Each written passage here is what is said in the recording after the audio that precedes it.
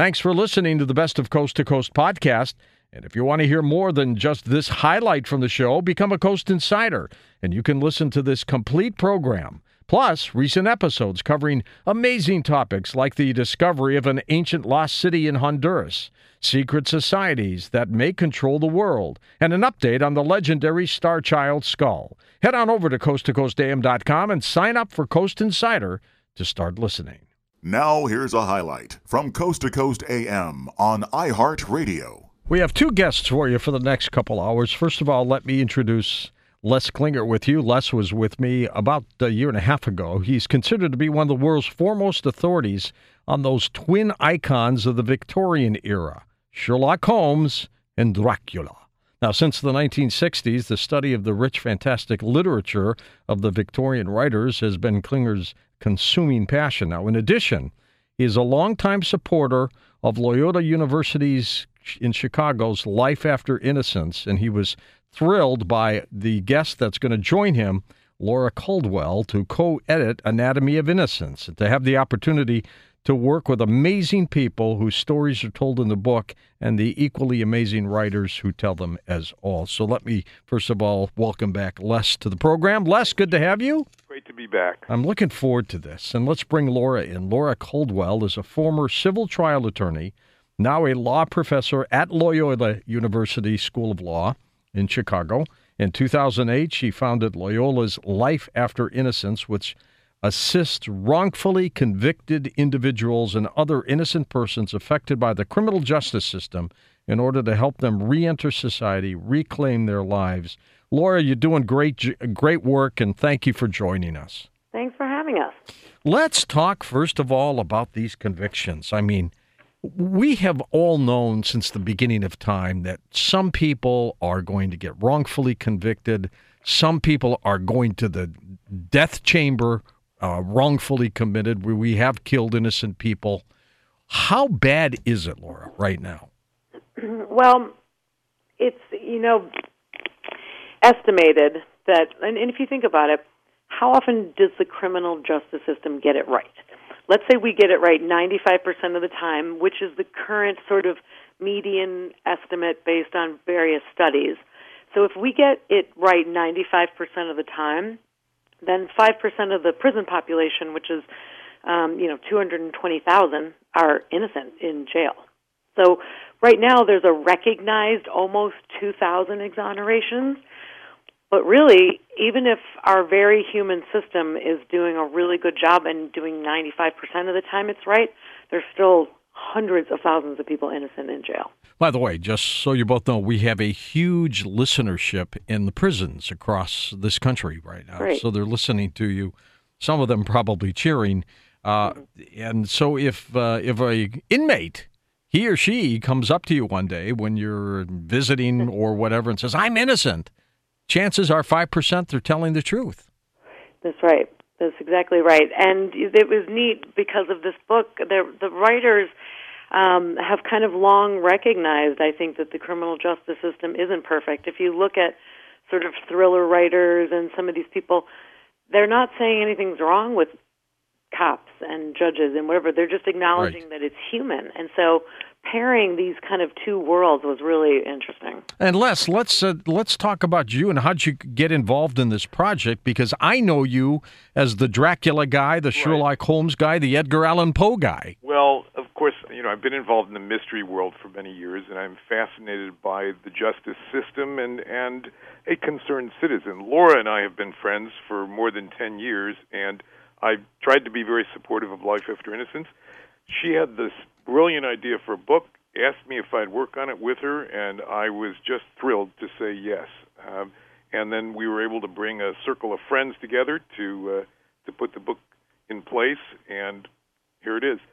You said it so right, George, up front. We're not trying to indict the system. We're trying to make everybody aware it's a human system. Yeah. Stuff happens. And with that stuff that happens, I mean, can we, Laura, make it any better? Oh, absolutely.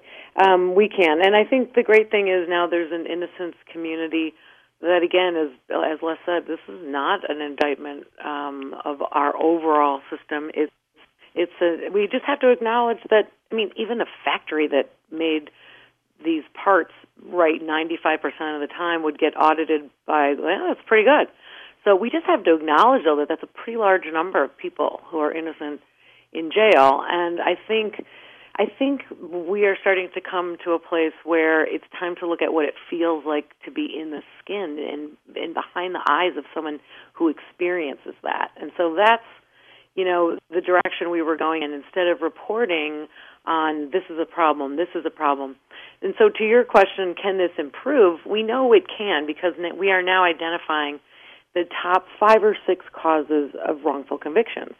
So we know that bad expert testimony and bad science contributes. We know that false confessions are a problem, a big problem. We know that mistaken identification is humongous. It's very large.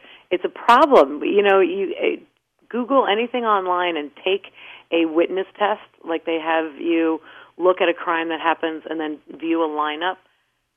Chances are you're not going to get it right. There's a big problem. So as we identify, and the Innocence Network is doing a lot of work on this to identify the causes, then we can, approach, as we're doing in Illinois, we're approaching the legislature and saying, let's change the rule about informants.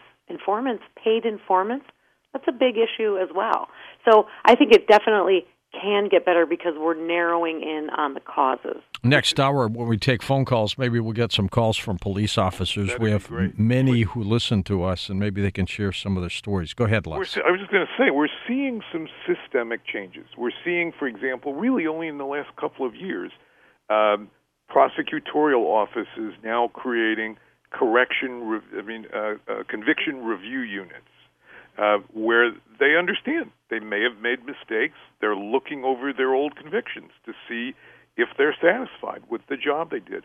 That's what we're after, is for everybody to say, it's possible we didn't get it right. Has technology made things better? One example, DNA is more prevalent than it was 20, 30 years ago. Does that help? Well, interestingly, only 25% of the exonerations in the last 25 years have been as a result of DNA. It's not the magic bullet that TV likes you to think it is. It certainly helps. And more knowledge about forensic science is helping. But partly, it's also disabusing juries, judges, prosecutors, that science is magic. It's not. And we have a terrible problem in this country of a shortage of crime labs and a shortage of qualified technicians in crime labs. So in many cases, the science is bad. It's not done properly, or it's not done at all.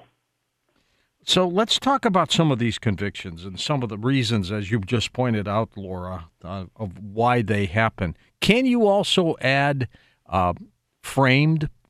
And it does happen. We don't expect it a lot, but I would assume it does happen. People are framed by the prosecution, who knows what, right? I think, let me jump in and say that this is a problem. Michael Connelly, in his wonderful novels about police detectives, talks about tunnel vision. So framed in a sense of not necessarily an evil prosecutor or an evil police officer, but someone who has decided that's the guilty person over there. And so they start ignoring, subtly perhaps, unconsciously perhaps, they ignore the evidence to the contrary. They don't seek it out. They may even suppress it as sort of irrelevant. And so in a sense, yes, there are frames. With what's been happening with, let's say, the O.J. Simpson trial, he was acquitted. A lot of people still think he was guilty, but there was problems with the police and the gloves and stuff like that. Was he wrongfully planted? I think that's a different kind of case. I want to emphasize here that when we're talking about exonerees, and all of the stories in our book about the people that we worked with here, these are people who didn't get off on a technicality. It wasn't a matter that the prosecution failed to prove they were guilty. It's a matter that they were found to be, we say, factually innocent. Somebody else did it. In many of these cases, they ultimately found the real wrongdoer. Not all of them, but in some. But a court has decided these people are truly innocent, not just acquitted. Listen to more Coast to Coast AM every weeknight at 1 a.m. Eastern, and go to coasttocoastam.com for more.